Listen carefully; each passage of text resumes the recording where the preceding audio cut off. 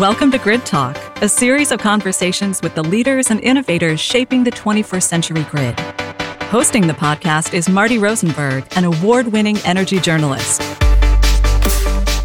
The series is sponsored by the Department of Energy's Office of Electricity Advanced Grid Research Division. Now, here's Marty Rosenberg with Grid Talk. Welcome to Grid Talk. Today, we're very pleased to have with us Sheila Hollis, who, in addition to being a veteran attorney in the energy space, has been past chair of the United States Energy Association and now is acting executive director. Hi, Sheila. Hello. How are you, Marty? Great.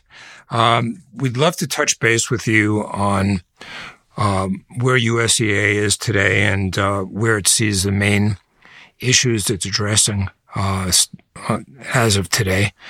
I know since you were created back a century ago, which was right after World War II, the world has changed a lot, as well as the domestic energy situation.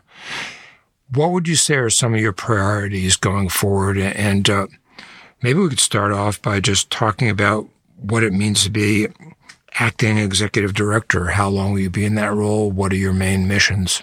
Well, I've been in the role nearly a year now, and it's as a result of a tragic event, that is the sudden passing of the former executive director, who had been the executive director for about 3 decades.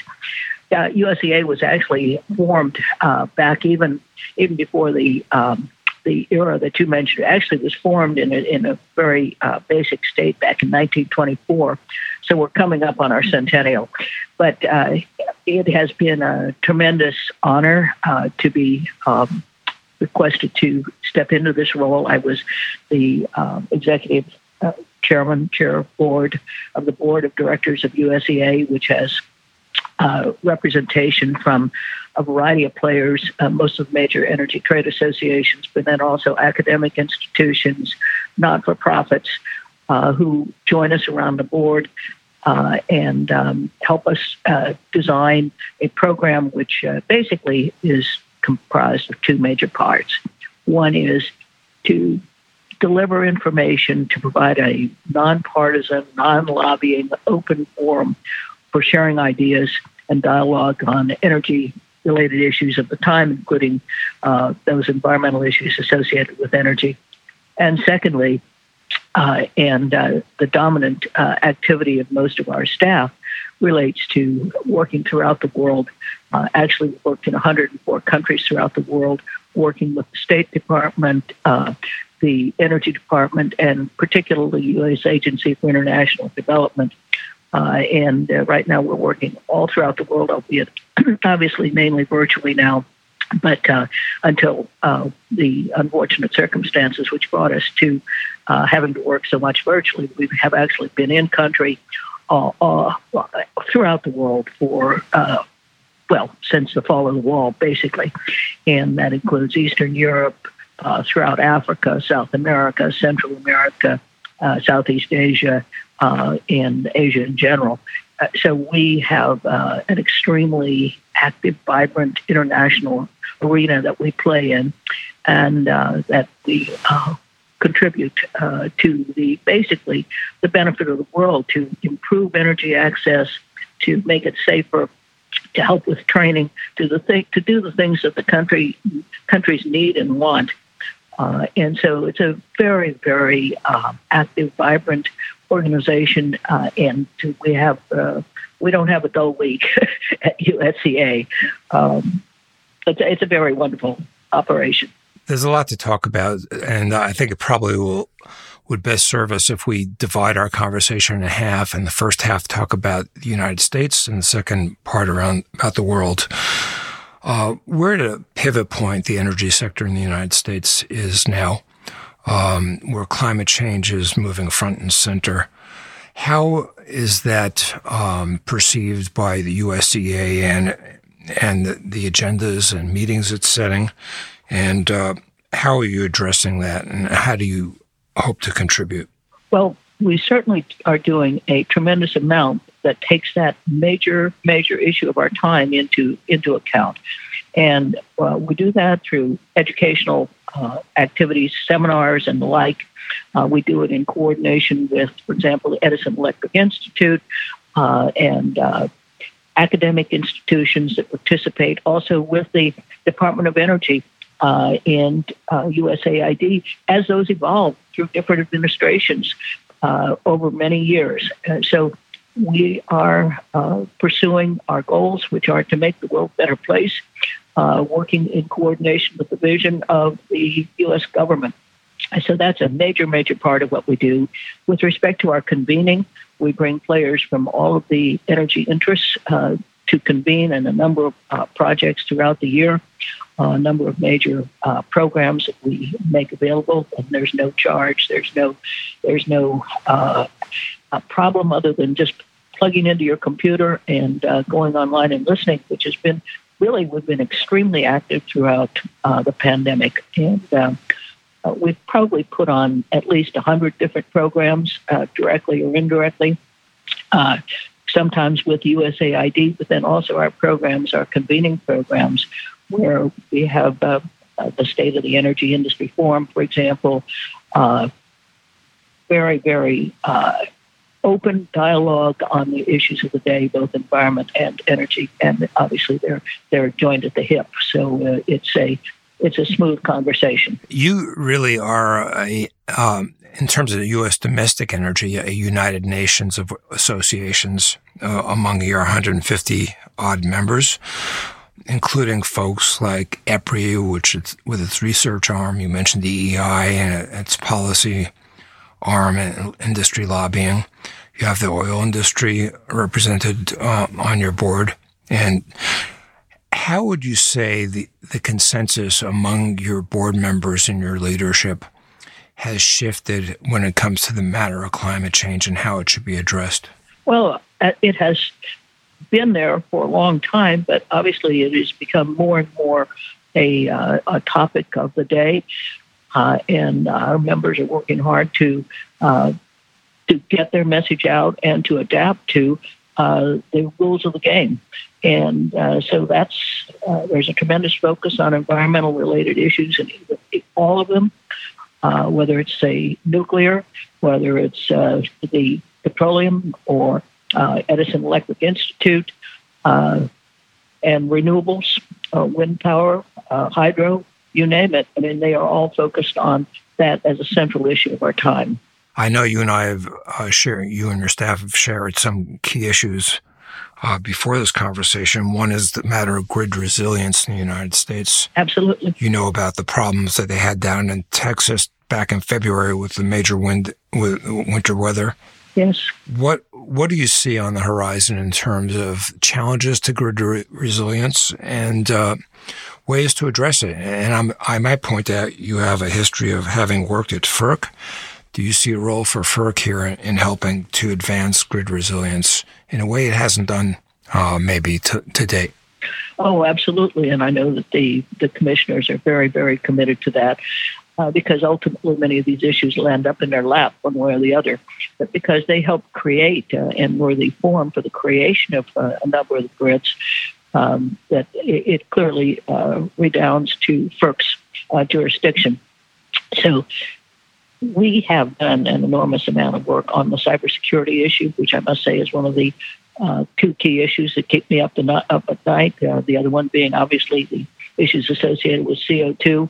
Climate change-related issues, but I have to say that cybersecurity and security in general of the grid, whether it's cyber or physical, but certainly more concerns now with cybersecurity, to me, are the key issues of the day, and it is extremely worrisome.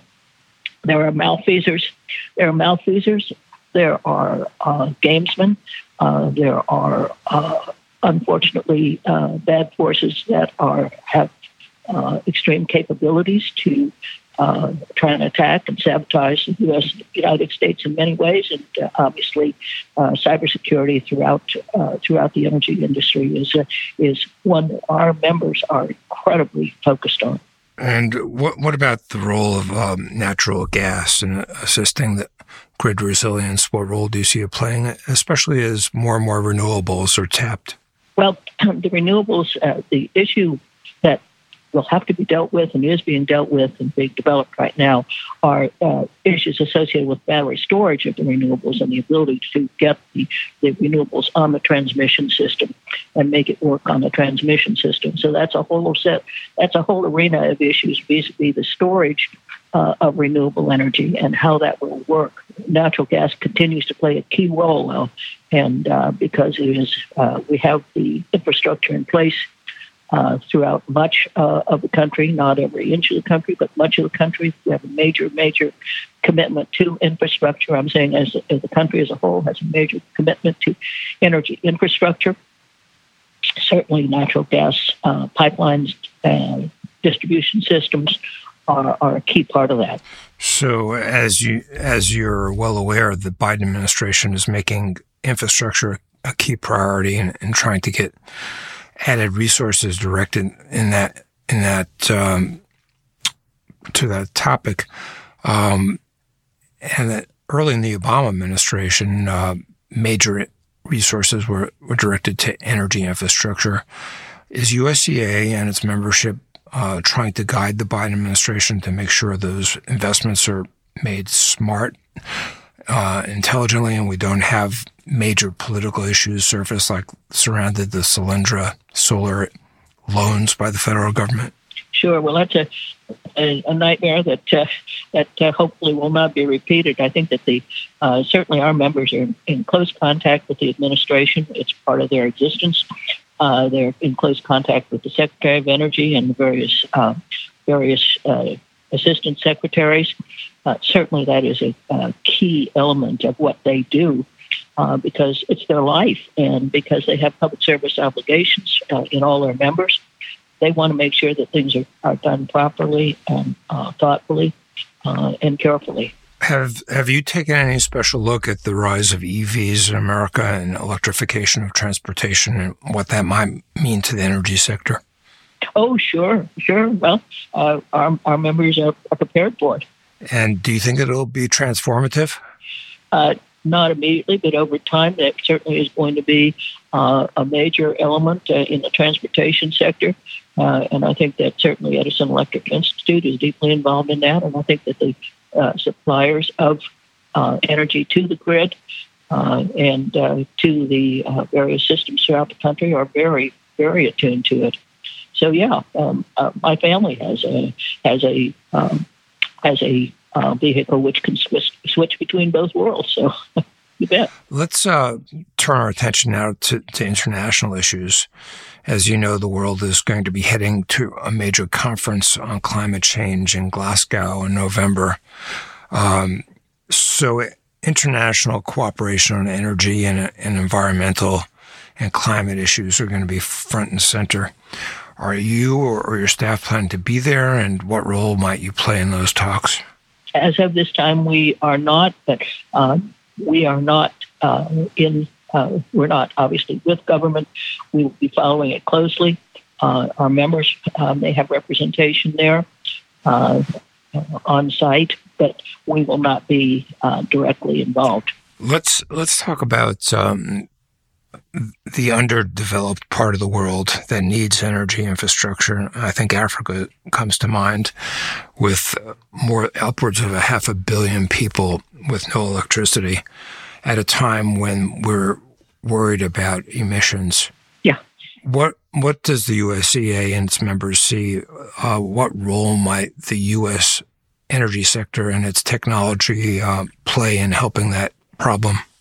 Well, we're right over there right now, and some of our people may be headed back to Uganda. They've worked in country in Africa. That's been one of our major efforts is in Africa, and many of our staff have been working in country for many years, and they're eager to get back. In the meantime, though, we've worked so carefully with the local governing entities and the players on working through USAID and also with the Department of State and in some cases with the Department of Energy to help them develop as well, as cleanly, as appropriately as possible, and to improve whatever infrastructure they may have in place, which could in many cases, stand some input and some a helping hand. But we're not there to tell them what to do. We're there to help them implement what they want to do that is consistent with U.S. policy at DOE, at State Department, and USAID. So, example, in Uganda, 70% of the people have no energy whatsoever. So we're working very carefully. It's almost 100% hydro there. We've been working very, very closely with the Ugandan development authorities to envision the future and establish transmission needs that are so required to provide power to more of Uganda than is presently served. That's just one example of the types of things that we're doing. And for years, we've done them in country, and people are eager to get back in country and to keep the evolution going to improve their life. Energy to me is a human right. It's a human right. It's like water and air. It's a human right now to be part of the modern world, and in some cases, just to survive, you must have energy. And I've spent a lot of time in those various parts of the world, and I know full well what it's like when the energy is basically carried in the form of wooden sticks on women's heads. The women weigh 90 pounds, and a pile of sticks weighs 100 pounds on their head when they come out to gather wood so they can make a piece of bread at night. It's brutal, and there's no getting around it, and much of the world lives that way, and it's not right. We're there to try and help them get out of that situation in cooperation with the U.S. government. So you mentioned Uganda. Your staff at the USDA speaks 14 languages. Yes. Get into the weeds with me a little bit on what some of those languages are and where it's taken you. Well, obviously, French, we have Russian speakers, we have Polish speakers, we've got Spanish speakers, we've got Portuguese speakers. They're a very, very, very sophisticated group. Yes, they're wonderful, wonderful people, wonderful, devoted to the cause. Many of them have worked very extensively in government agencies before. Many of them have worked in the consulting arena and been working in country in other contexts. And some of them are from other parts of the world. And so they bring these incredible skill sets to the table. And many of them are French-speaking, obviously Spanish. So they are at home going around the world. And where we need translators, we get translators. And that helps too. To what extent do you see a parallel between what happened with telecommunications and possibly will happen with energy, in that once cellular technology started to take off, many parts of the underdeveloped parts of the world were able to bypass the wires stage of telecom and move directly to wireless? Do you see a way of possibly getting around massive investments in transmission in remote parts of the world that are underserved and new technologies coming to bear to a more decentralized system? Quite possibly. Much that we've seen in the U.S. is we've seen some decentralization. We have a lot of developments that are built in a way where solar becomes a means to provide energy. And I think, yes, we see that evolving over time. The answer is yeah. I'd like to take a few minutes and talk about the USDA. Barry Worthington was a legend in the industry. And absolutely. What do you feel the association needs to do to step up to the next level, and how and when will you conduct a search for a successor, and what kind of person would you be looking for? Well, you better have energy and be very, very interested in energy, because it's an extremely busy universe that you're in, both with respect to domestic and internationally. Just the amount of activity vis-a-vis the Department of State, Department of Energy, and all of the varying projects throughout the world, plus the convening aspects of USDA and the ability to convene, have dialogue on the key issues of the day. So you need someone who knows energy in and out and they have to be willing to put heart and soul into it, because this is not a job for the faint of heart or for the only mildly interested. You have to be an energy geek and be able to move among a variety of energy sources and a variety of parts of the world and feel comfortable in those roles. Also, speaking ability, I think, is a key part of it to get the message out there, and a real dedication to the betterment of the world. Where that would not be the right job for anybody that didn't feel it passionately, heart and soul, as well as have the intellectual capability to jump in and run with it. One side issue I'd like to raise with you, because I know it's on your mind and the mind of your staff, and that's reliance on China for some important minerals and resources, natural resources for the energy sector. As relations with China heat up, how do you think we need to address that? Well, we have some of our own resources, of course, and there are some Canadian resources, and certainly those are ones that we will call upon. But hopefully there will be an opportunity in the future to find a way to have more normalized relationships on that topic. Certainly, I think it is a great concern, because they are happen to be resource rich in that area. Plus, they have developed opportunities in other parts of the world as well, which might give access to some of those rare minerals. But it's my understanding just today, it may have been in the FT, but my understanding is that there's been a hiatus as of the last 72 hours or so with respect to the continuing mining of those issues. So that may be a good sign, it may be a bad sign, it may be no sign at all. But anyway, that was just something I think may have been in the FT or the Journal or the Times today. The last question I'd like to ask you, Sheila, and it's been a great conversation, is you've been involved at a high level at energy law in D.C. for 24 years, upwards of 24 years. How have you seen the sector change, and what are the key issues change, and what are some of the positive developments that you see, and what are some of the negative developments that you see? Sure. Well, when I started out, it was in a shortage context. So my mind has always been framed around the concerns about shortage. Tremendous natural gas shortage, the petroleum, it was OPEC phase of our American history, and seeing presidents rise and fall on that issue, and trying to deal with the complexities of that and what it is to see shortage, that's always in the back of my mind, that there's that concern. At the time, natural gas was in incredibly short supply, and our LNG shipments were still coming in, but it was a very, very complicated situation.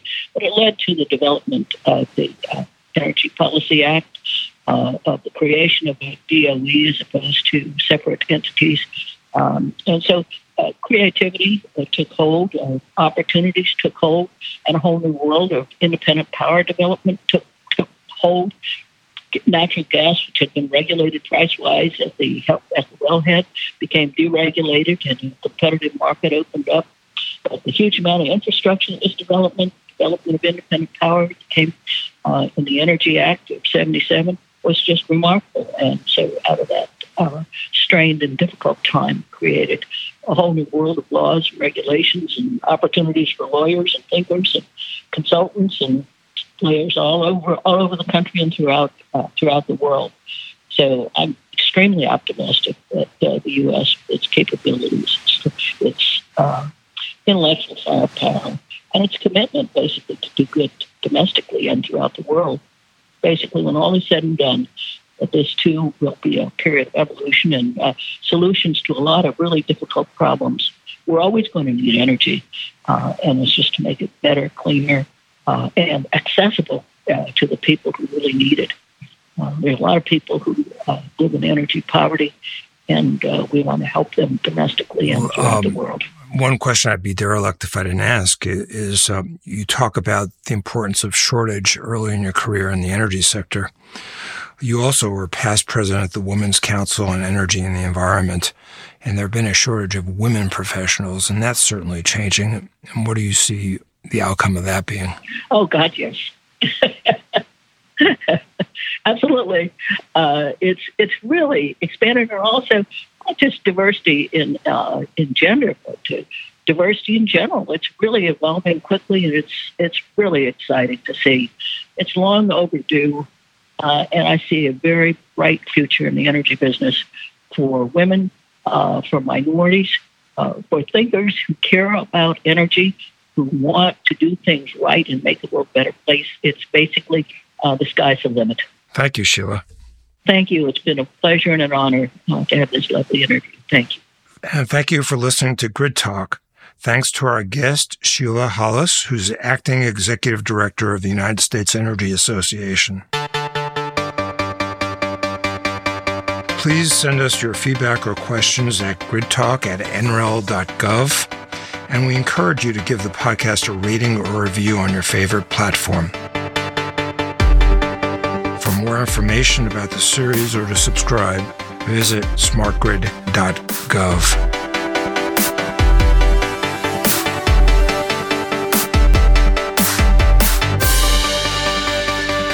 Thanks for listening to Grid Talk, presented by the U.S. Department of Energy, Office of Electricity, Advanced Grid Research Division.